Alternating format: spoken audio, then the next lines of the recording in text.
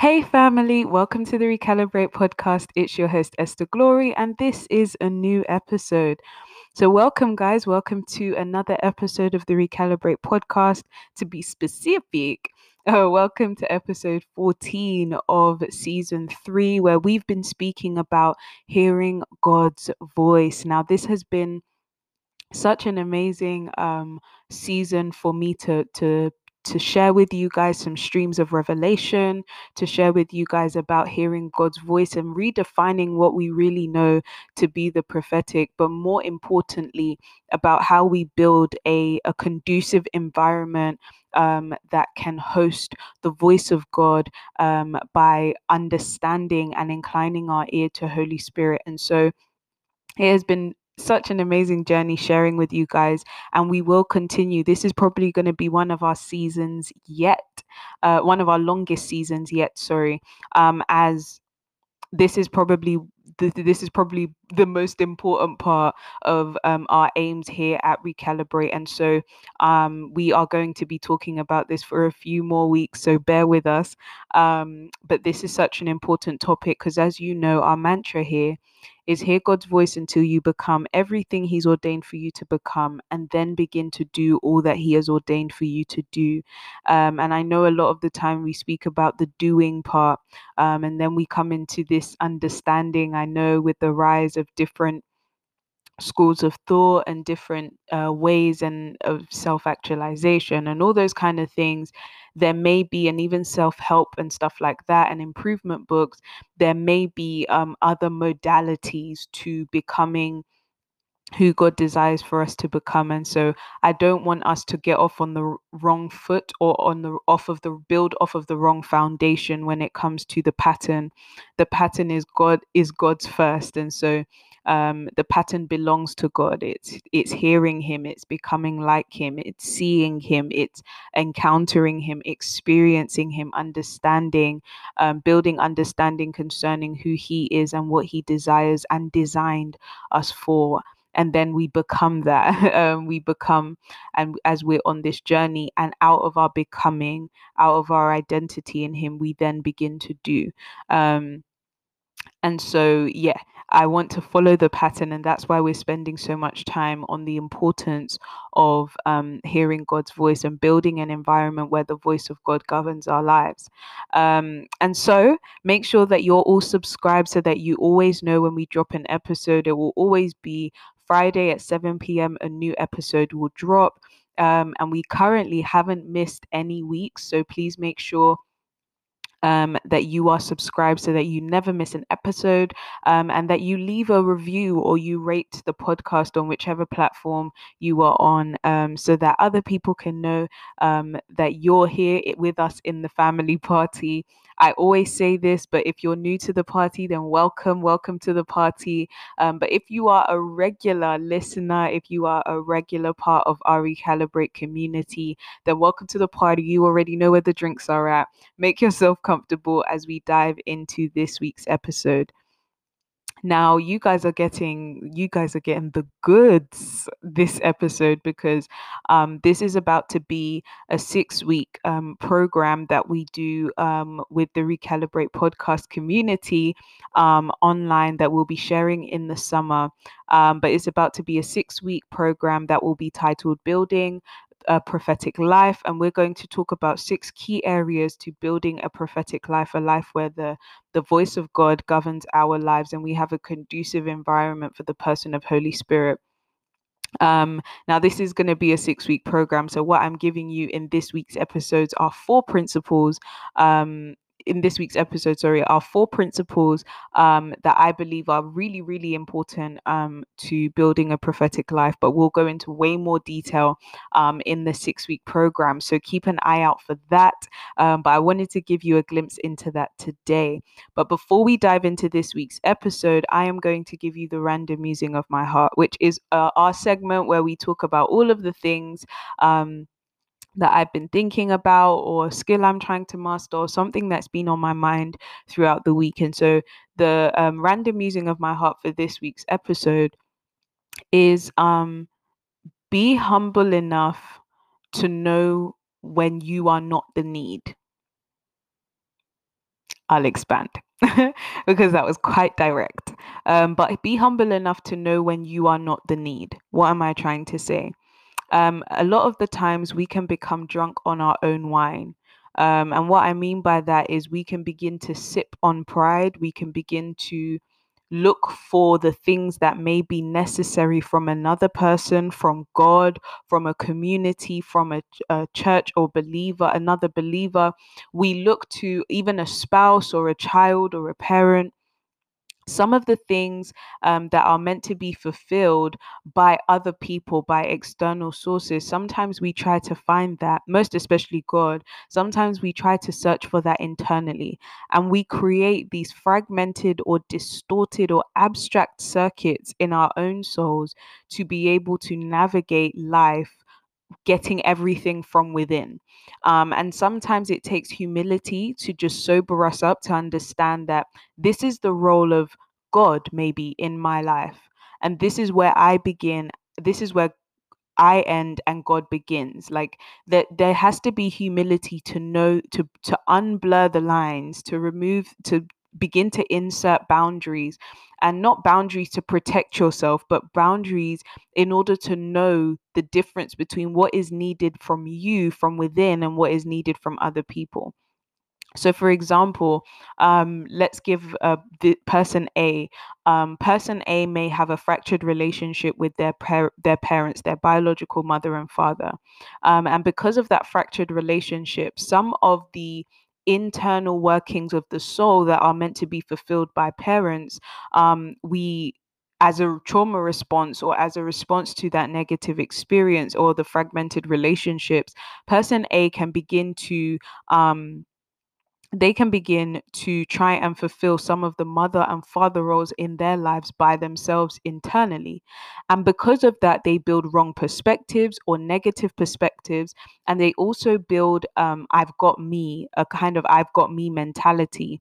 And what that can begin to do is that can make person A either bitter or resentful, or it can make them maybe over compassionate. So too much of a thing can also make it bad. So, for example, where their compassion leads them to either go out of pocket or to sacrifice to the point where it puts them their own selves at harm.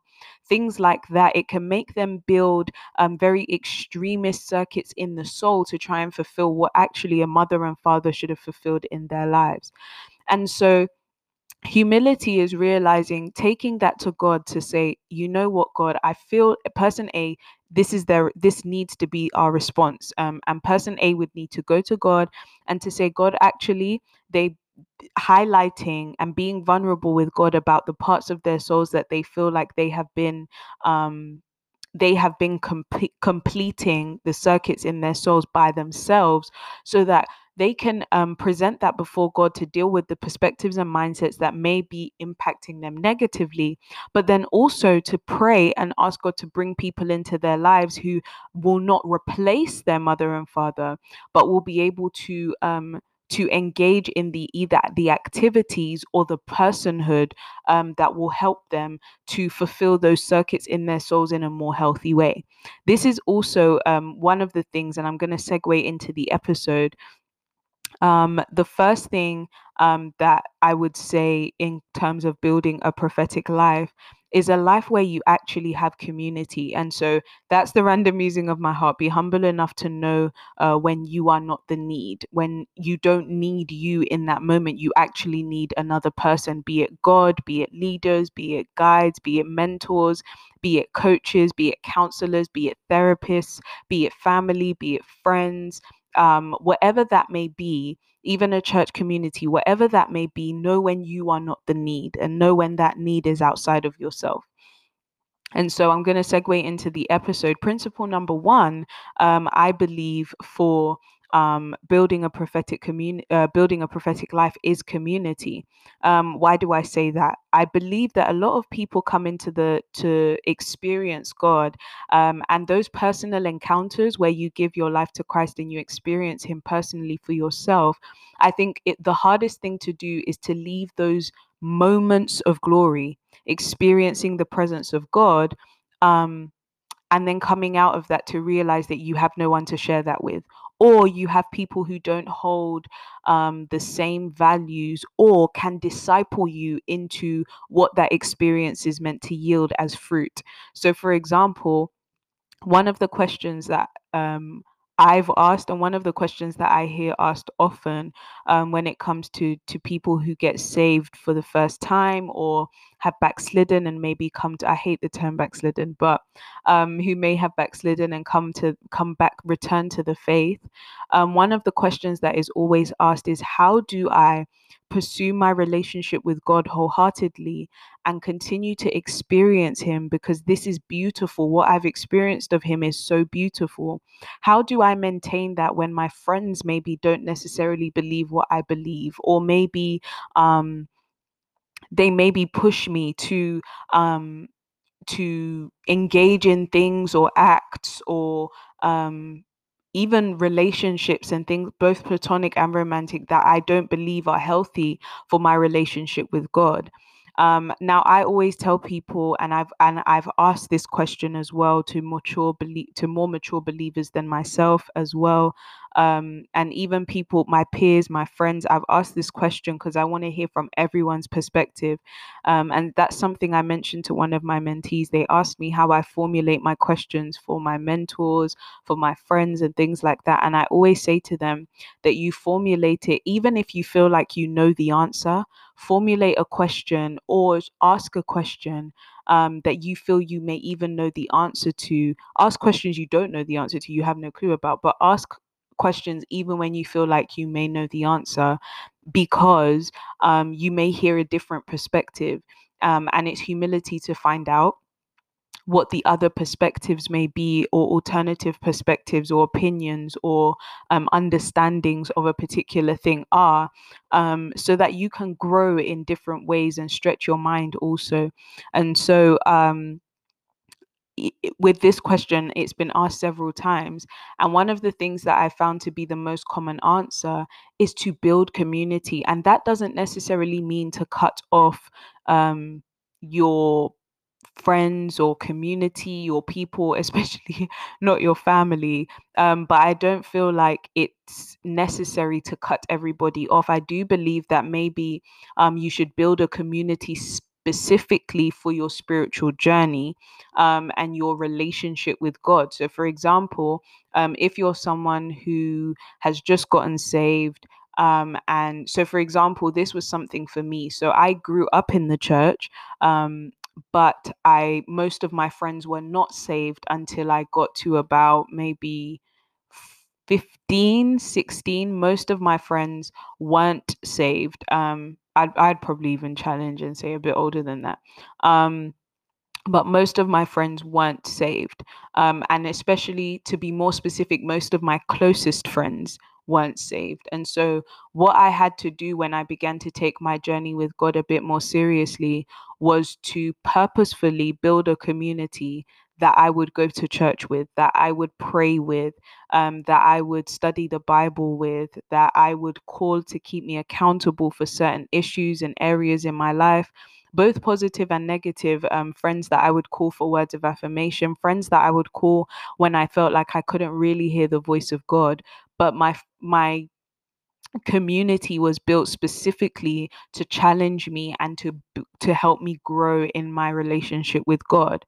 Now, I didn't cut off all of my old friends. I just changed the dynamic of the relationship, by conversation, but also by action. So they noticed that I was different. They would ask me questions and in my behaviors, and I would say, okay, I'm taking my relationship with God a lot more seriously. That doesn't mean I don't want to have a friendship or sister brother relationship with you. It's just that I don't want my any of my earthly or physical relationships to make me forfeit a beautiful relationship with God, which I want to grow to have. And so I always encourage people to build community. And my favorite story, the scriptures will be in the episode notes. So please feel free to check those out. But one of my favorite stories in the scriptures is a group of guys are trying to get their friend in to see Jesus, because Jesus is teaching in a house, and the house and the roads around it and everywhere is packed, and it's jam packed, and they can't get to Jesus, but they need their friend to be healed. Their friend was lame and could not walk, and so they were doing everything to try and get their friend to Jesus, but just couldn't seem to.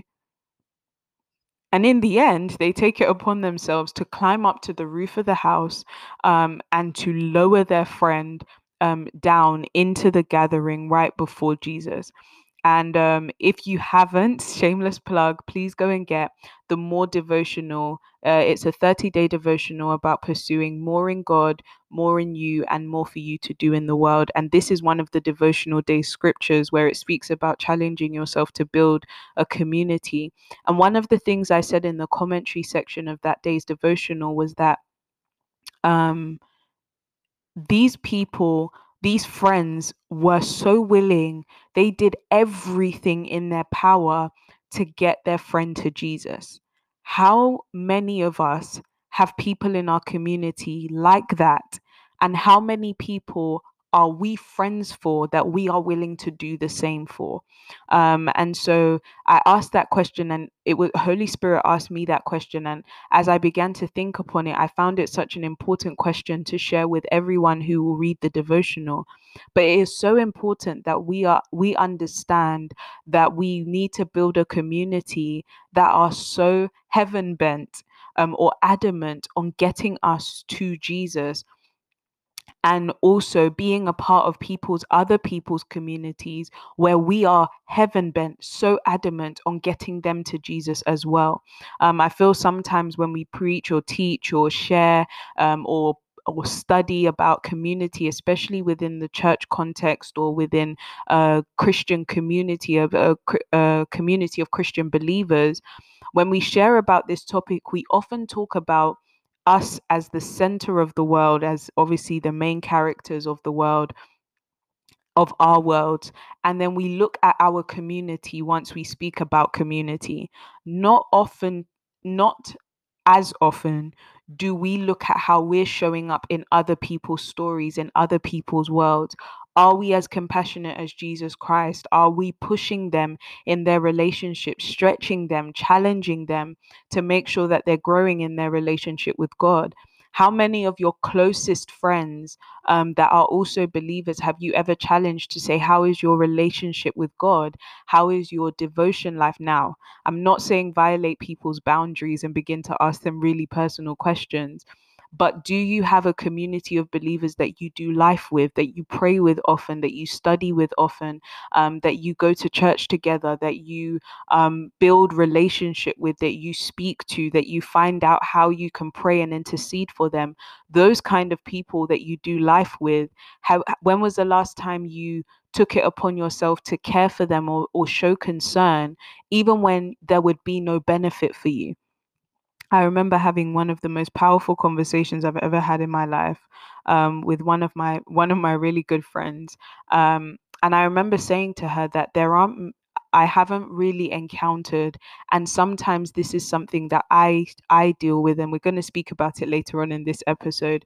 But sometimes I have to question my motives. So when I want to do something kind, or when I challenge myself to be faithful and consistent in an area, or when I want to serve, or when I'm experiencing compassion for a particular person, place, or thing, sometimes I have to ask myself, what is the motive or the intent of why you want to engage in this action, this act of kindness?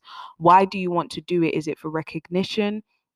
Is it so that people will see what you're doing? Is it so that you can undo stereotypes that people may have about you? What exactly is the reason for all that you are doing? And I think sometimes it's really good to challenge ourselves to look at the way we're showing up in other people's narratives. You may be a kind person, but are you only showing up in that kindness when other people are there to watch, when there can be an accolade or a response, or you can yield fruit from your kindness. Kindness is a fruit of the spirit, and so it should be the way that we are in representation or in likeness with Jesus Christ, versus for a reward or for a response from other people. And so I feel like it's really important to examine how our communities currently, and how we can build a prophetic community, build a community of people that hear the voice of God. And I always give this example: times where I haven't been doing as well, or hearing God's voice has been foggy to me or unclear. And one of the things that has blessed me tremendously is getting random phone calls from people that I love and trust and are part of my community, just sharing God's word with me, or praying over me, or them just randomly receiving, like, I feel like da da da da da, this is blah blah blah, A, B, C, and D is going on, and this is what God has to say about it. Those moments have clarified and brought me to a moment or a place of sobriety, so that I can get back into the peace of God, and also be able to navigate that particular situation, scenario, place, or thing. And so I think I would 100% recommend building community that hear the voice of God, and that challenge you in your relationship with God to go further, to go higher, to go deeper, to find the more of God. So yeah, I would challenge you to get community, to build community, and also review, evaluate how you are showing up in other people's community of believers, and helping them to build their relationship with God. Obviously, well, I shouldn't say obviously, but I do believe in building relationships authentically, organically. I don't believe in forcing relationships because we're believers. We still have personality types. We still have our own day-to-day lives and stresses and issues that we need to show empathy to. And I feel like sometimes, as believers, we can kind of bulldoze boundaries, we can kind of bulldoze access, because we are Christians, and because I may have heard the voice of God concerning you and what He has to say concerning you. But I still believe in building a bond, building relationships, by getting to know people, by learning information, by learning their tendencies, by learning their proclivities, whatever it may be. Build the relationship organically as well. And sometimes, most times, if not all, it really helps to just be authentic and genuine about your motives and your intents for building that bond from the beginning. Some of my favorite friendships are the ones where we didn't have any actual um thing to gain from each other. We were literally just like, I really like you. I like this about you. I like that about you. Can we be friends? Can we build a bond? Can we build a friendship? And it starts there with intentionality. Sometimes when we try to build that bond with sneaky motives, or we're not upfront or intentional and genuine, sometimes it can really impact the depth the relationship can take. And so it's important to build community. That helps to build a prophetic life. Number two is humility. Now, I've been banging on about humility for the last few months, and it's because it's really been something that's been on my mind. I think we have misconceptions about how humility shows up in the life of a believer, and I do know I've had misconceptions, and sometimes I still believe I do, and I want to unlearn those and build new definitions. And so that's why I'm challenging my mentees. I'm challenging my friends, my peers. I'm also challenging those who listen to this podcast and our community here at Recalibrate. I'm challenging you to think about what humility means in the scriptures, and also what humility shows up as in the life of a believer. How do we reflect Jesus Christ in our humility? One of my all-time favorite books concerning humility is Humility by Andrew Murray, and the link to that will also be in the description box below. But I believe that humility is an important characteristic that can sometimes be overlooked, because pride isn't necessarily arrogance. Arrogance can be fueled by pride. and can be as a result of pride. But pride and arrogance are not the same thing. And sometimes, because it's not arrogance, we don't think it's pride. So, for example, one of the misconceptions I've had for a long time was that false humility, so believing in those limiting beliefs, was actually humility, when in actual fact it was pride, because I was believing a false narrative about who God had created me to be. And so I was living out, I was making my own path, making my own life, living at a lesser standard than what God had called me to live, because I believed that those limiting beliefs were humbling me. They were keeping my back bent before God. But the fuel of my submission and my bow before God cannot be lies, or cannot be alternative to the truth that heaven and God wrote about me at the point of my creation. And so I had to unlearn that false humility was humility. Humility is to believe, especially when it comes to identity, it's to fully believe everything God says about you, and to submit to Him in order to understand and to know and to walk in who He's made you to be, as you develop in that being, or in that person, as you go along in life. And so yeah, that was one of my misconceptions. But I found that listening to the voice of God humbled me. And when I would submit and humble myself in particular areas, then I would begin to grow in those particular areas. And one of the things that Holy Spirit told me, I shared this with my mentees, and I'm also going to share it as well in the 6-week program. But one of the things that God shared with me as I was going through this process, and still am on this process of learning humility according to God's standards, was that the parts of myself that I don't submit to God, or yeah, the parts of myself that I don't submit to God, I'm rejecting redemption in. Because what happens in the place of submission is that there is power, there is grace, there is strength, there is favor, there is wisdom, there are all of the things that you will need to navigate or to be redeemed in that particular area of your life once you submit it to God. But when you refuse to submit it to God, you are actively rejecting redemption. And this can also be applied to the negative parts of ourselves, the parts of ourselves where we need to grow. And I did a session called The Ugly Parts of Ourselves, which we'll do in the 6-week program as well.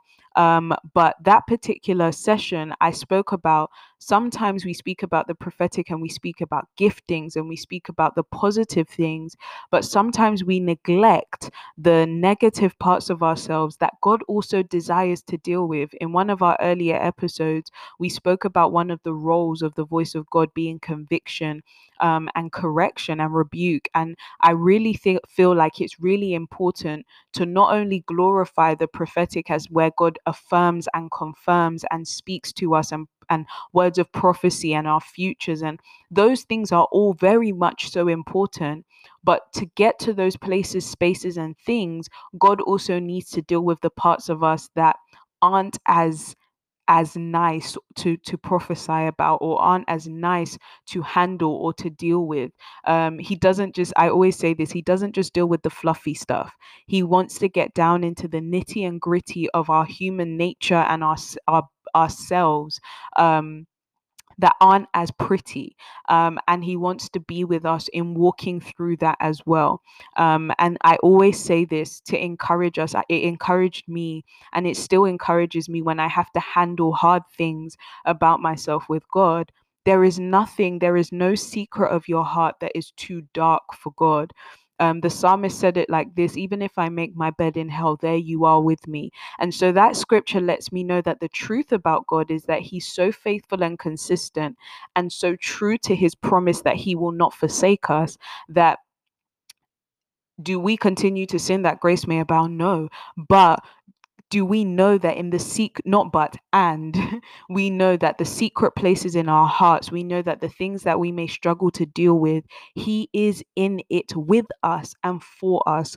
And so it's it is humble, or it is humility to submit those things to God, so that we can receive, we can be in a posture of receiving from God the redemption in those areas, or the restoration, or the healing, or the deliverance, or the salvation in those particular areas. And so the ugly parts of ourselves, in building a prophetic life, it is so important that we don't only want to deal with the things that make us worthy, but or that we believe may make us worthy, or more glamorous, but also be willing to deal with the things that we will usually have the tendency to hide. And in that same vein, with some of the things that we tend to neglect or not to talk about when it comes to building a prophetic life, and something that sometimes can be a a not so nice part of ourselves, but something that often goes unaddressed, are our motives and our intents. Now, I spoke about it briefly in community, but not just in community, in our desires, in our affections, in what we choose to be Lord, what we choose to be our guide, what we choose to allow to govern us, can sometimes be, oftentimes can be hidden. Those are the parts that only you will truly know internally. And I think sometimes we think of our relationship with God, or our spirituality, or our religiosity. Sometimes we measure that, kind of like the Pharisees, by who can see and what they can see us doing. But it's really good that when we talk about our prophetic lives, or building a prophetic life, I think sometimes we neglect to talk about the motives and the intents that push us to be spiritual, to pray, to worship, to read our Bibles, to commune with God, to show up at church, to serve in our local churches, to be planted in a specific church. I think sometimes we don't talk about the motives and the intents of the heart enough, because those are things you experience internally, and no one can really judge you apart from God. No one can actually judge the intent of your hearts outside of yourself and God. And I don't think that, and even with the same thing I was talking about, the attribute of kindness, I don't think that it should only be measured in people's response. So people saying, "Oh, you're so humble," or are you serve so faithfully, or are you um you work you helped somebody, or whatever it may be. We shouldn't want the praises of people more than doing it because we've actually been transformed by God internally, and we are becoming Christ-like. And that's I was having a conversation the other day, and one of the things that I was really challenged to do was review my motives and my intents, because sometimes you can find yourself trying to challenge or navigate stereotypes, or you can find yourself trying to not fit or not become a number or a statistic. You can find yourself fighting to do all of these things, but if your motives aren't right, then your heart is not being changed, your heart posture is not being addressed, and that is something that we neglect to talk about. And so that's why one of the things that some a quote, I don't remember where it's from, but it basically says that gifts and talents and things like that will not be able to conceal what a shabby character will unveil, or something along those lines. I don't remember where I saw it, but basically, you you can't only showcase a particular part of your character for affirmation, or for accolades, or for people to respond to you. It means that you're doing it as a facade. It's eye service. It's just so that people see or hear. You pray in tongues really loud in a gathering of believers, but don't pray in your own personal time with God. Then that really isn't a life of prayer. It isn't a person submitted in prayer. It really just is an almost Pharisee style kind of showcasing of your relationship with God. And so I think it's really important that we, as people who want to live a life where the voice of God governs our lives, that we pay attention to our motives and we intents, our intents, and we also evaluate them. We regularly look back at them, check them. Are they still submitted to God? Are they still because I want to become Christ like? Are they Christ like? Are they still because I love God? Are they still because God loves me? Are my motives and my intents based on a place of true transformation? Or is it a performance based mentality that is leading me and leading my motives and leading my intents? Because sometimes we can be doing good acts, but we're not changing into good people or transforming into good people. And so those are some things that I feel like we need to pay attention to and are often neglected to talk about when it comes to building a prophetic life, but are key components. And so I thought I would share them with you in today's episode. And I hope you've enjoyed it. So, the challenge of the week, recalibrate challenge of the week. I believe the challenge of this week is to write out for each area, for community, for humility, for the ugly parts of ourselves, for motives and intents. Write out how you want to build a prophetic life in those areas. How can the voice of God become more potent in those areas? And how can I spend some time in evaluation? What is going well, but what could be even better if in these four areas, and see how you can better your environment to be more conducive and more welcoming of the voice of God in your life as well.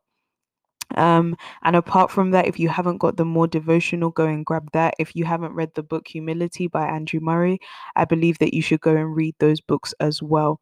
They're great books and great things to accompany what we've spoken about in this week's episode. And keep your eyes peeled and keep listening out to the podcast as well, because I'm going to be sharing some announcements very, very soon about the 6-week program on this topic, and also another 12-week program that we'll be doing here at the Recalibrate podcast community. And so you guys know I absolutely love and adore you all. And I'll see you in next week's episode. Peace and love.